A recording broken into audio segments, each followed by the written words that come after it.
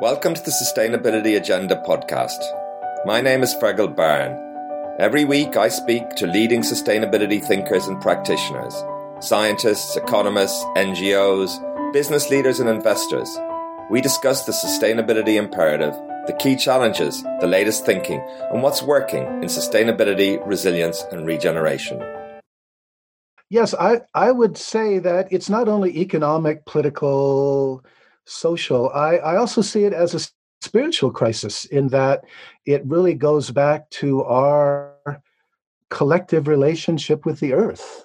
And here there's a fascinating parallel between what Buddhism has always said about our individual predicament and our collective one today. I mean, one way to understand Buddhist teachings is emphasizing that the sense of separation, the sense of a separate self that feels separate from other people, separate from the rest of the world, that this is a delusion. It's really important that we not understand Buddhism or any other spiritual path as simply a way to kind of withdraw from the world and find some sort of peace of mind or serenity that's indifferent to what's going on. Rather, what the Bodhisattva Path emphasizes is a double-sided practice. On the one hand, we continue to work for our own transformation, seeing through the delusions of ego and separation. But at the same time, we realize that that's not sufficient, that we also integrate whatever insights may happen in that in terms of becoming engaged and really trying to address the kinds of, larger social and ecological issues that we're facing today. I'm very pleased today to welcome David Loy to the Sustainability Agenda podcast. David is a professor, writer, and Zen teacher with a particular interest in the social implications of Buddhist teachings. David is a prolific author whose essays and books have been translated into many languages. His recent book, EcoDharma, explores how Buddhism can contribute to understanding and responding to the eco-crises we are currently facing. So thank you very much, David, for joining me today on the Sustainability Agenda podcast. My pleasure. Thanks for the invitation, Fergal. Good. Well, I'm very much looking forward to talking to you. It's a new avenue, as it were, of exploration in this podcast, at least, which has mainly had I won't say technocratic, but a scientific and business and finance and a little bit psychological, but those kind of dimensions, looking at this issue, the environmental crises and so forth that we're facing. And today we're going to talk about EcoDharma, title of your most recent book. But maybe just by way of introduction, can you just tell us a little bit about your background and the focus of your work, David? Sure. I'm another refugee from the 60s. I was involved in anti-Vietnam War organizing.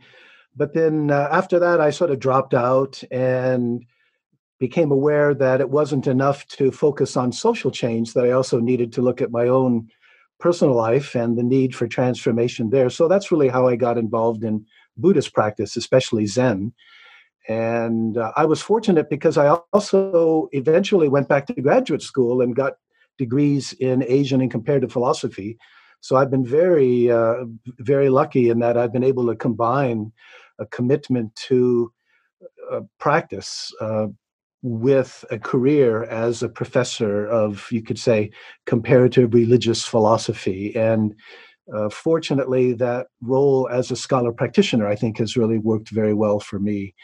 And in my work, which maybe has become sort of less academic and tried to become more accessible or more popular, I've shifted more and more to the social implications of Buddhist and related teachings. And most recently in this last book, EcoDharma, looking at or exploring what Buddhism has to offer that might help us understand and respond to the ecological crisis.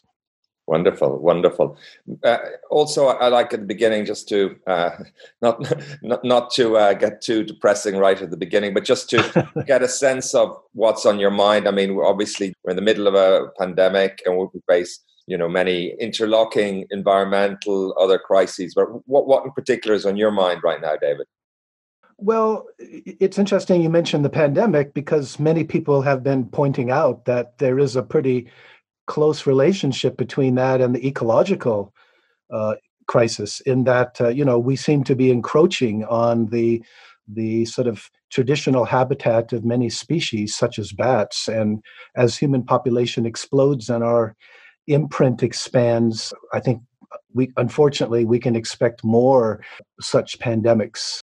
Since writing the EcoDharma book, I suppose my attention is focusing more not just on Buddhism, but sort of the challenge of these interlocking crises that you referred to, the challenge to our sort of religious traditions, because I think they really, those problems, those crises really call for a kind of response that I think our religions have to make if they're to remain relevant in the kind of really critical situation we find ourselves in now.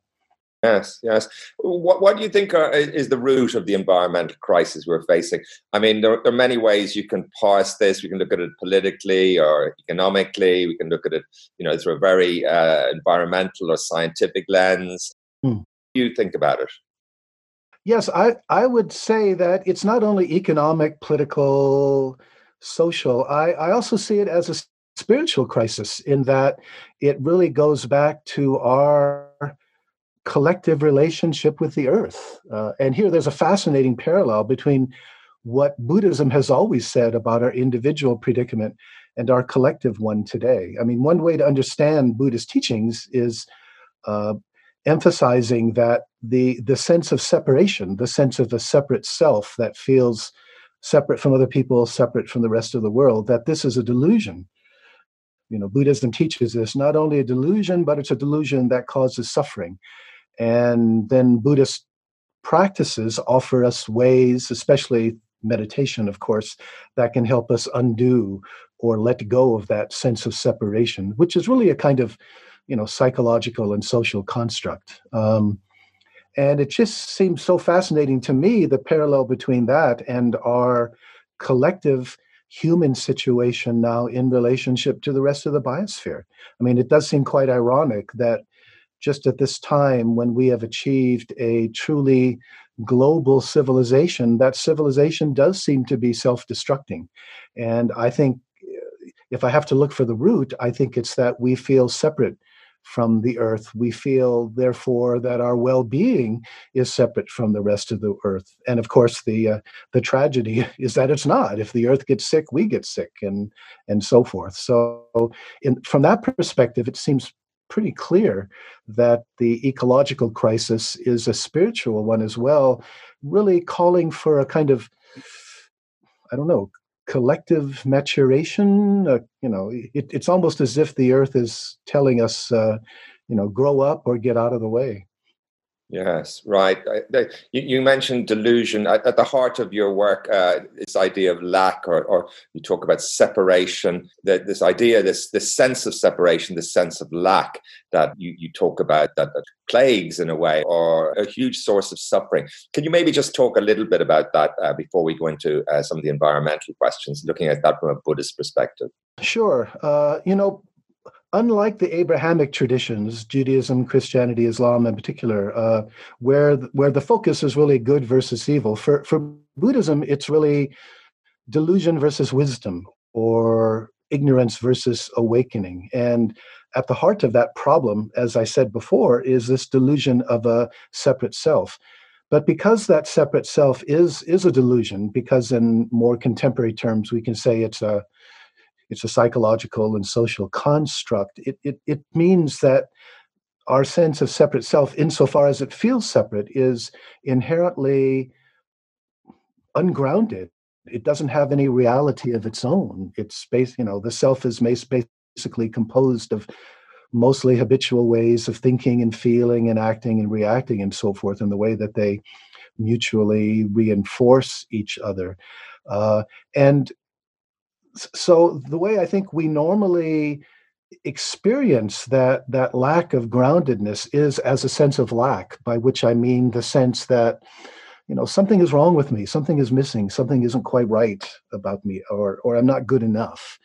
And in fact, I think it's kind of one of the great open secrets of life. We all have this to some degree, but we don't realize that everyone else does as well. The problem occurs when we don't really understand what's going on and we externalize the lack. We think that what we're lacking is something outside ourselves. So often we're conditioned to think, oh, my lack is I don't have enough money, or I'm not famous enough, or my partner isn't good enough, or I don't have enough consumer toys. In so many ways, our lives become preoccupied with grasping at that outside ourselves, which we hope can fill up that sense of lack at our core. And it doesn't work.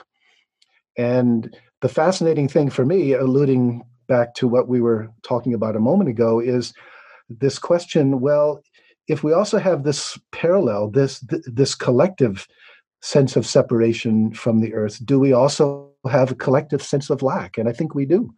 I think it's our sort of preoccupation with economic and technological progress, so that, it's as if we're trying to self-ground ourselves there, and yet it's like we never really achieve what we're looking for there. So. Yes, it's very interesting because you've written about this, looking at, I guess, this how this sense of lack has manifested in history over time, and it's kind of looking almost like a lens, using these ideas of separation, of lack, playing out in history. And I'm just wondering if you could maybe just situate where you think we are. Is this just a recurring theme, or has it got different kind of flavor? Does it change over time, or are we just repeating the same kinds of things historically? Mm-hmm. So you're referring to a book I wrote some years ago called A Buddhist History of the West, which, basically argues that this sense of lack, although it's largely perennial, I mean, it's there haunting us, how we have understood it has been very different at different times. So, for example, when you have a very Christian culture, I mean, say the Middle Ages in Europe, the predominance of Christianity meant that it gave us an explanation for our sense of lack. We've sinned. And we inherit the consequences of the original sin of Adam and Eve. And the church, of course, gives us a way not only to understand where our lack comes from, but it also gives us ways to sort of address it. If we do what the church says, then, we'll go to heaven after we die. What happens, though, in the modern world, when that religious explanation no longer seems so convincing or so powerful, in a more secular world, I think we have to find ways to fill up our sense of lack here and now, rather than believing that it'll all be taken care of after we die. And so that's why I referred to things like money or fame. I mean, I think in the modern world, frankly, the most popular religion, to be honest, is consumerism. I mean, if a religion tells us, what's really important about the world, how to live in the world, for the most part, I think that's what it does. For those of us who have enough money that we can play that game. And so the way we understand our sense of lack can change, but I think it is a kind of perennial theme haunting us throughout history. The other thing worth mentioning is that in a more communal society where you have, say, tighter extended families and villages, that sense of interdependence, I think, really helps a lot. But when you get a more individualistic culture, such as we have today, where we're basically thrown back upon ourselves, therefore we have not only a stronger sense of separate self, but I would say a stronger sense of lack, a stronger sense of something bothering us, something haunting us. You mentioned interdependence there, and that must certainly be something that people are thinking about or realizing or experiencing more today with the virus crisis, and which, there is this interconnection and this kind of globally as well, I guess. Now, can you maybe explain what you mean by EcoDharma, and I guess more broadly, what you alluded to at the beginning is how you think Buddhist thinking can contribute to our understanding and responding to the eco crisis we're facing? Yeah, so EcoDharma is actually a new term for a new development in the Buddhist tradition. As far as I know, the first person to talk about it was Guyapati, who was the founder of the EcoDharma Center in northeast Spain, up in the Pyrenees there. One of the interesting things about Buddhism is the way that it has transformed as it has spread, even throughout Asia, and all the more so now that it's gone beyond Asia to the rest of the to the rest of the world. And this kind of fits in with basic Buddhist teachings. Buddhism emphasizes impermanence. It emphasizes insubstantiality, that everything is sort of connected to everything else, which means that as Buddhism has spread, it has adapted, it has changed its way of talking, all of it with the goal of finding the ways that speak best, that resonate best with different people at different times, and help them on their spiritual path. So, I mean, I think we need to remember that the kind of situation we face today, even if we just focus narrowly on, say, the environmental or the ecological side, this wasn't something that the Buddha or his contemporaries, or indeed any of the other Buddhist traditions in Asia, had to deal with, right? The Buddha lived maybe 2,400 years ago in Iron Age India, and obviously they didn't have these problems with carbon emissions and extinction event and so forth. So it's not the case that we can simply go back to the original teachings, say the Pali Canon or the Mahayana Sutras, and sort of read off what we can do about how we should respond. But rather, what I think Buddhism offers is there are a number of sort of implications. I don't know if you want to call them hints or directions that one can explore. And I think given the creativity that Buddhism emphasizes, I think it's sort of very true to the tradition to explore these. And I've already mentioned one very briefly, this fascinating parallel that I see between our individual predicament and our collective predicament today, the sense of separation, and a separation that causes dukkha, suffering, or dissatisfaction. That's at the core of both. The other one that that I talk about a lot, the other sort of implication, is the idea of the Bodhisattva Path, or as some people do now talk about the Ecosattva Path. The basic idea of the Bodhisattva Path in Asian Buddhism, especially sort of Northeast Asia, is that we shouldn't be concerned to wake up simply for ourselves. Enlightenment, liberation, whatever you want to call it, it shouldn't be self-preoccupied, especially that's kind of self-contradictory if the whole point of waking up is to realize our non-separation from other people, and also to realize the suffering that follows from when we're self-obsessed or self-preoccupied. So the idea of the bodhisattva is that somebody is devoted not simply to their own awakening, but to helping everyone else awaken as well. And the way that plays out now, I think, is the notion that it's really important for us, especially important today, given the incredible situation we're in here. I'm thinking of Noam Chomsky, who recently pointed out that this is the most dangerous time ever in the history of humanity. And it's true, I can't think of a more dangerous one. But in this context, it's really important that we not understand Buddhism or any other spiritual path as simply a way to kind of withdraw from the world and find some sort of peace of mind or serenity that's indifferent to what's going on. Rather, what the Bodhisattva path emphasizes is a double-sided practice. On the one hand, we continue to work for our own transformation, seeing through the delusions of ego and separation. But at the same time, we realize that that's not sufficient, that we also integrate whatever insights may happen in that in terms of becoming engaged and really trying to address the kinds of larger social and ecological issues that we're facing today. So in a way, I think that's one of the major places where our religious traditions have to go. Too often, they have emphasized what you might call cosmological dualism. They've emphasized, the goal is to transcend or escape the world, maybe after we die. And even in traditions like Buddhism, there's a lot of talk about, withdrawing from the world. And I think it's really just the opposite now. We have to ask what it is that Buddhism has to offer that can help us engage with the world. That's the challenge, not just for Buddhism, but I think for all of our religious traditions.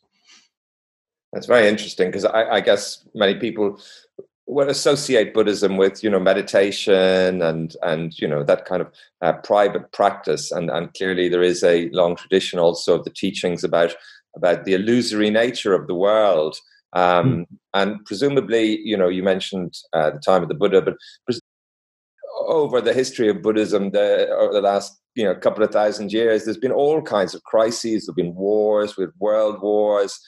Is there not a sense in which these are what I guess what they call samsaric ailments? So this is the nature of samsara. This is it. And in a way, the teaching is to see in a way that the illusory nature of the suffering, that it, in a sense that it doesn't really exist. It's not truly present. As the idea of emptiness you talk about in the book, but as you say, that doesn't really lend itself to a more than individual approach. Mm-hmm. Well, it's interesting when you go back to the earliest teachings, the earliest records we have of what the Buddha said.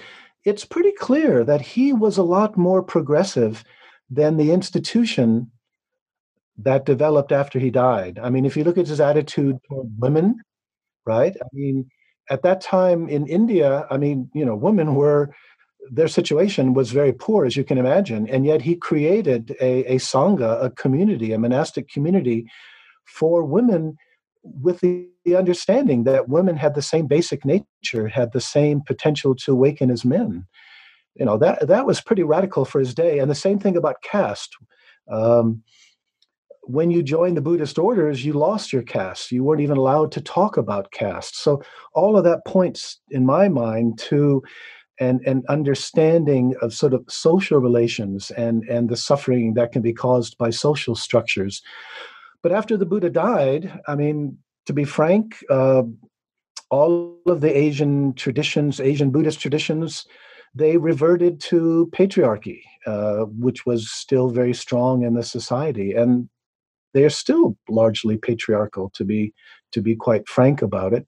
And in terms of caste, too, it's quite interesting. I think in order for the Buddhist cult, because that's kind of what it would have been at the beginning, in order for that cult to survive and thrive, it had to be careful, right? None of those early societies was democratic.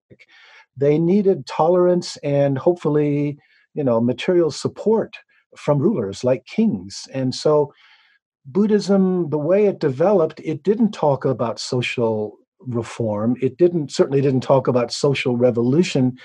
What it tended to focus on then was the dukkha, the suffering due to my own individual actions. And you had this teaching of karma, and I think, frankly, this was a bit of a distortion. But this is the way the Buddhism developed. That if there's any suffering in my life, well, I shouldn't blame anyone else. It's because of my own karma. It's because of what I did in the past, maybe in past lifetimes, as people often understood it.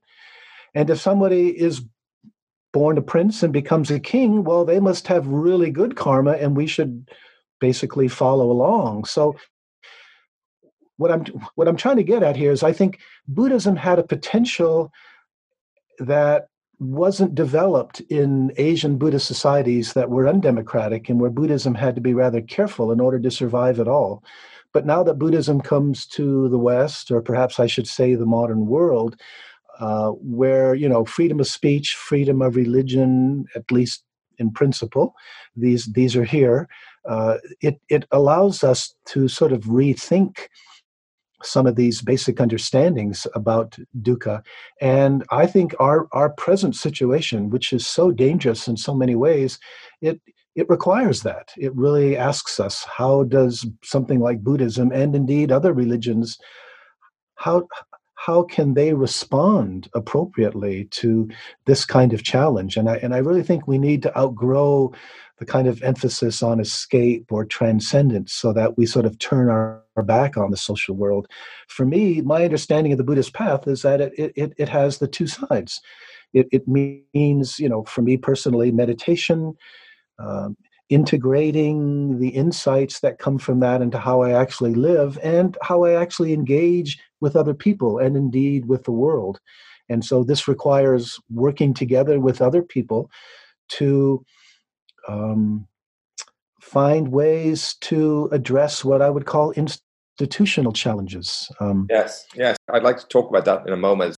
Let's take a brief break to hear about an organization we support. Global Witness, a pioneering campaigning NGO that exposes the environmental and human rights abuses by some of the world's biggest companies and most powerful political figures. For 25 years, they've campaigned against the exploitation of the Earth's natural resources, the destruction of indigenous peoples, and corruption that has siphoned billions of dollars from the poorest countries. Global Witness doesn't just expose the abuse of power, it works to transform the systems that allow this abuse to flourish unchecked. Find out more at globalwitness.org. And now we're back to today's episode. As you say, Buddhism is multifaceted. It's evolved in so many directions and so many traditions, I suppose. Presumably there are a couple or at least one that has over time maintained maybe some kind of what you might call more socially engaged Buddhist practice, would you say? Mostly in the modern world, to be quite frank. We have some very good examples. There's the International Network of Engaged Buddhists based in Southeast Asia, in Bangkok, and they've been doing very good work. But to be frank, I think they're influenced by the modern West. When I think about the Abrahamic religions, when I think about the Bible, for example, it's the prophetic tradition of the prophets who would sort of go and challenge and criticize kings who weren't doing what God wanted them to. I think that this is something that has been really important in the history of the West and the modern world, as far as us, as far as encouraging concern for social justice and social transformation. I think for the most part, this is something that Buddhism has been learning from the West. But as I've tried to point out, I think it fits in really well because the fundamental Buddhist concern is dukkha and suffering. And therefore, the Buddha said all he had to teach was dukkha and how to end it. And I think this development is very important for understanding the ways in which dukkha, suffering, is being created in the modern world. Is there a sense that there's a kind of teaching there which is in the Buddhist tradition that life is like a dream in some sense? Is the idea of getting involved in, worldly affairs, there's all kinds of inequality going on, being perpetuated. There's all kinds of problems in the world that really, from a humane perspective, the cruelty to animals is just, it's endless. Is there not a sense that those kinds of ailments, those kinds of sufferings, those kind of injustices are ailments, and does that, what happens then? Well, let's go back to what you were saying about understanding the world as a dream. I mean, that can be misunderstood. It's like, if it's a dream, then you can go ahead and walk out in front of that bus, right? It's more the idea that we experience the world in a certain kind of way, and we take that for granted as the way the world really is. And what I think Buddhism is really pointing out is that rather than understanding it as a dream world in our usual nighttime sense, it's much more that our usual way of experiencing is, in fact, a result of our conditioning. I think language has a big role to play here. And, so we have learned to see the world in a certain type of dualistic way. And as a result of Buddhist practice, it can help us experience the world in a different way, in a more non-dual way. And as Buddhists would say, realizing the sense in which it's empty, but that can be misunderstood, Emptiness can be taken, it's not important, it doesn't matter. Whereas the essential teaching is more understanding that nothing has any separate reality, that everything is interconnected and deeply dependent upon everything else. So in a way, that's the understanding and the teaching that I think leads to the kind of in social engagement that is needed today. You're certainly right that you know, the degree of suffering in the world is immense, right? It's enormous. And it's not as though we're going to be able to relieve it all, even though there's a kind of vow to sort of do what we can in that direction. But it's more that this this is kind of the Buddhist answer to the meaning of life. Once we overcome the delusion of separation, and this kind of self-preoccupation, what's in it for me? Once we can let go of this sense of separate self and realize our connectedness, realize that my well-being is not separate from your well-being, then how do we want to live in the world? And the point is, naturally, we will want to live in a way that makes the world better for everyone, including myself. And there's many, many different ways to do that, of course, according to our situation and the kind of person we are. But I think that, in a way, is the Buddhist. In fact, I see it as the wonderful Buddhist answer to this whole question about meaning and what do I want to do with my life. So it's not as though I expect, or anyone expects, to sort of solve all the world's suffering, and yet doing what I can by myself and also with other people to find, to work on some of those deep causes, both individual and collective. That seems to me the way forward. That's the way that I want to live, anyway. Wonderful. Maybe can you relate the Lotus Sutra story, which you do in the book, which I guess is a kind of maybe a version of the prodigal son, or I just thought it's quite illustrative of that balance, or that journey, maybe that the Buddhist doesn't just necessarily just stay in his cave, as it were.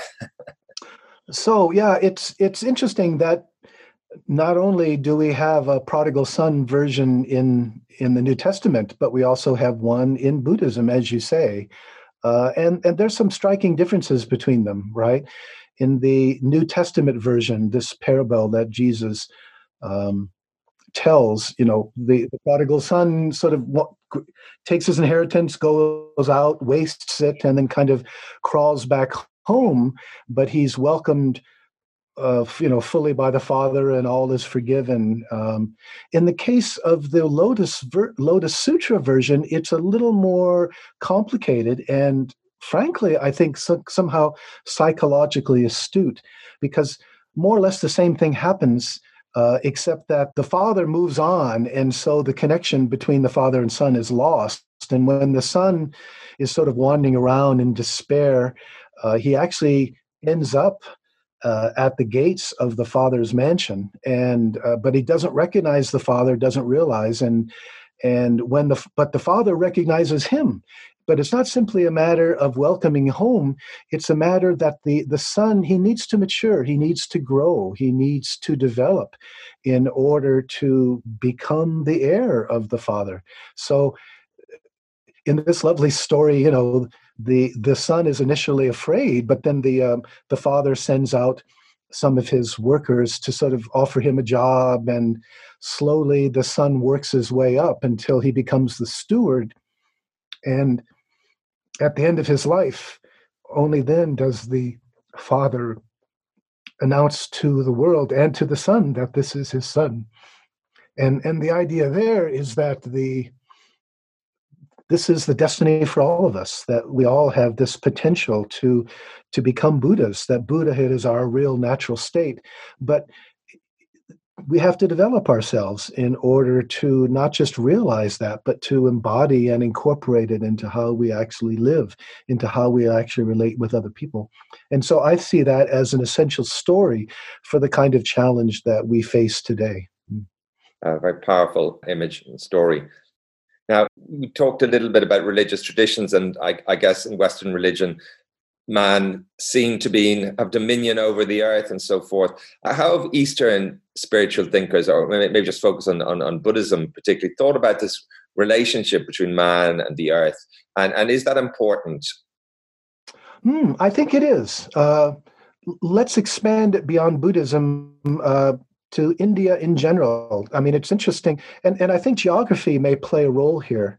If you think of the Abrahamic traditions sort of evolving in the deserts of the Middle East versus India, where you have these lush rainforests, teeming with many different species.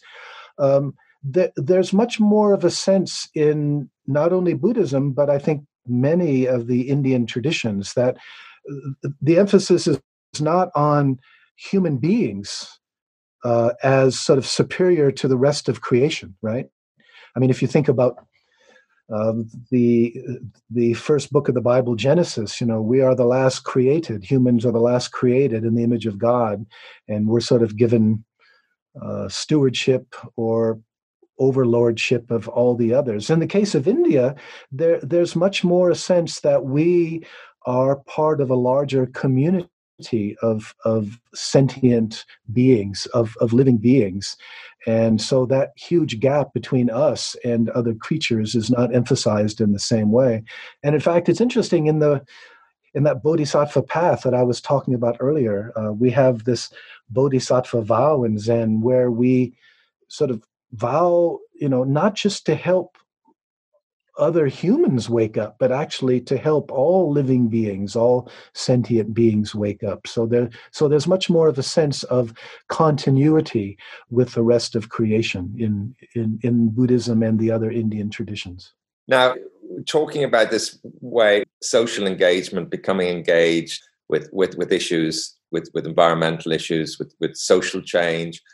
You talk a little bit maybe about power relations. I didn't see so much about that in the book, and I guess looking at it through a different lens, some people would observe that we're living in a particular state of, capitalism right now, some version of neoliberalism with extreme power, inequality, and so forth. And what would an ecosattva do about that? I mean, you've had how do you draw the line in terms of social engagement? We have these pipeline crises in America and Canada with the indigenous people and so forth. And if one extreme is the sitting in one's cave, as it were, meditating and so forth, where do you draw the line in terms of different kinds of ways of expressing, of trying to create social change? Well, there's a lot of things the book didn't talk about, right? The book didn't talk about, I mean, again, we're referring to the EcoDharma book here. It didn't really talk about patriarchy. It didn't really talk about racism in any to any real degree. And yet, of course, these things are very much interconnected, especially if you're going to talk about capitalism and how it sort of takes advantage of both of those in different ways. Curiously, I'm just this evening, I'm finishing, along with another teacher, a 13-week course on EcoDharma, and a lot of that has been devoted to exploring the relationships with other social issues, especially racism, which of course is a huge issue. Going back to what Buddhism has traditionally said, I mentioned earlier that the Buddha didn't talk about good versus evil. He did talk about what are sometimes called the three poisons or the three fires, and sometimes we even talk about them now as the three roots of evil. He talked about greed, ill will, and delusion. And the basic idea there was that when what we do is motivated by any or all of these three, then dukkha tends to result. Some suffering, some dissatisfaction, some unfortunate state of affairs. I think one of the really important implications today, as we ask, what is the relevance of Buddhism to our situation? I think it's really important to see how it is that those three poisons have been institutionalized, by which I mean they're not just a matter for individual concern, but actually we have social structures that tend to take on a life of their own. I mean, consider greed. I mean, if greed means you never have enough, I think that's a pretty good description of late capitalism. Hmm? Not only consumers never consume enough, but if you think about corporations, I mean, they're never profitable enough, their market share never big enough, their stock price never big enough, collective GNP or GDP never big enough. This need for growth, if one isn't going to collapse, is a serious aspect. All the more so, given that need for growth, of course, is affecting, damaging the earth so much. But as I like to ask, why is more and more always better if it can never be enough? The the problem with institutionalization is that it's not simply dependent on, say, the motivations of individual people, but that by taking on a life of its own, it means that these institutions actually end up using us. I mean, as a quick example, supposing the CEO of ExxonMobil wakes up one morning and he's had some kind of revelation, and he realizes, and I say he because it's usually he, right? But he realizes that we have to shift as quickly as possible to renewable sources of energy because of the danger of carbon emissions. Well, here's the interesting thing. This CEO may be the single most important and powerful person in that huge corporation. And yet, if what he tries to do damages profits or is likely to affect profits, he will probably lose his job pretty quickly. The institution, the corporation uses people like that. And so that's what I mean by the institutionalization. And what that requires, interestingly, I think, is likewise when you have activists or when we look at, say, the Buddhist tradition and ask how that might respond there, I think that also emphasizes the kind of social dimension, that it's not enough for individual Buddhist practitioners to try to be good bodhisattvas, but in order to address those kinds of institutionalized problems in a meaningful way, you have to sort of work together with other people in organizations. I mean, I think there's something comparable with I was referring to the three poisons. The second one, ill will. Well, I think a pretty good example of that, at least in the United States, is our militarism, right? I mean, if you measure by the amount of resources we devote to it, it's extraordinary. By far the most militarized in human history. And the tragedy, too, if you spend all that much money on your military, well, you're going to have to use it once in a while. You're going to have to find someone to bomb or to fight. And again, these sorts of things become self-perpetuating. Institutionalized delusion, I think, again, the media, long before the kind of fake news that Trump was talking about, the fact that the media, at least here in the United States, they are almost without exception private corporations that are concerned, to make money. They're not really primarily interested in educating and informing us. They're more concerned about finding ways to grab our eyeballs and sell them to the highest bidder, because it's the advertising where they make their money. And so what it means, of course, is that the media tend to end up sort of consciously, unconsciously sort of reinforcing the kind of consumerist corporate system we have nowadays, rather than asking the really important questions about the role of late capitalism in creating the kinds of problems we have today. So, I mean, those are three examples of how the three poisons have been institutionalized, and how I think Buddhism's analysis needs to be sort of developed or updated in a way that can begin to engage with them. Yeah, very interesting. And EcoDharma is part of that.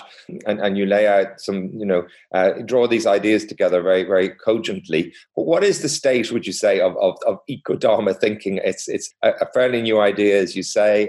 There are some examples around the world. Are there one or two things you'd point to or be able to give a sense of how it's evolving or unfolding? Good question. As I think I mentioned earlier, the first EcoDharma Center, in fact, as far as I know, they sort of first used the term, is the one in northeast Spain, founded by Guyapati.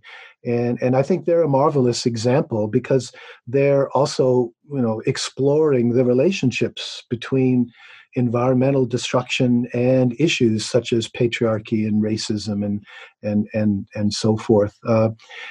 Interestingly, in my experience, though, it's been a slow development. Now things are sort of picking up, but I have to say there were several years when there was not a great deal of interest in these kinds of concerns.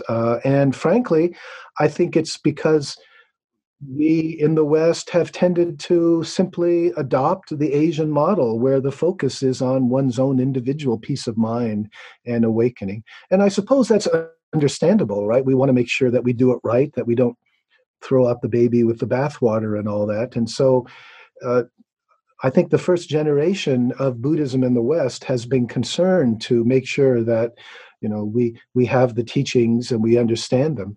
And it's only now, I think, that people are really getting to the point where we can ask these fundamental questions about how Buddhism can and indeed must change in response to the challenges that we're all facing today. But it's been slow, I have to say. The only gratifying thing there is, I think, with the book and in the last few years, there's a lot more interest within the Buddhist world, and so I'm quite encouraged.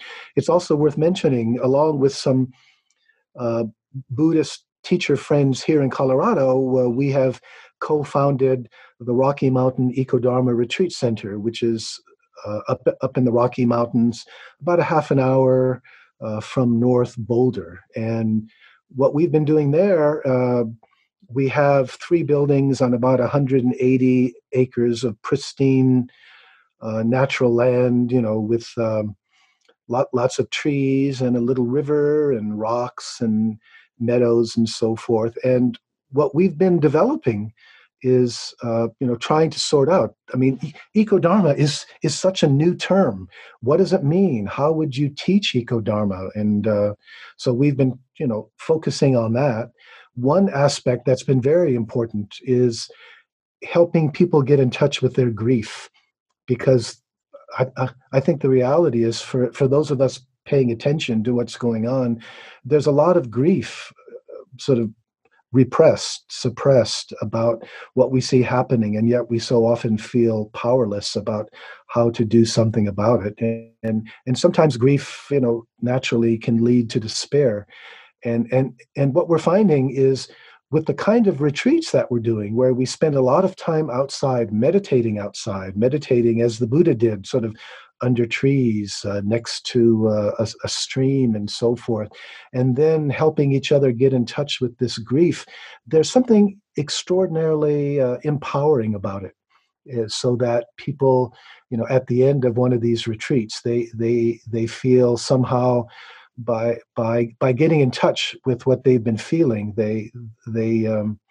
it opens a lot of doors that they were unable to go through before.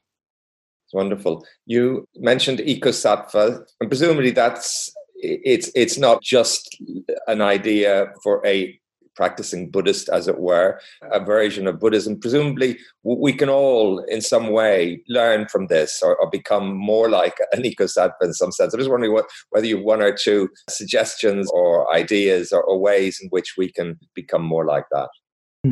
Well, as I was saying earlier about the situation for the Buddha in Iron Age India, I mean, because of that, it's not as though we can go back to any of the Buddhist texts or teachings and sort of read off in a very simple way what it is that we should be doing. I mean, I think that the Bodhisattva or Ecosattva Path has a great deal to tell us about sort of how we do what we do, but it doesn't give us specific answers. And in that way, I think, depending on who we are, depending on our situation, depending on where our heart is being pulled, there's a number of different options, right? People end up doing very different things. I have a good friend here who's actually another Zen teacher.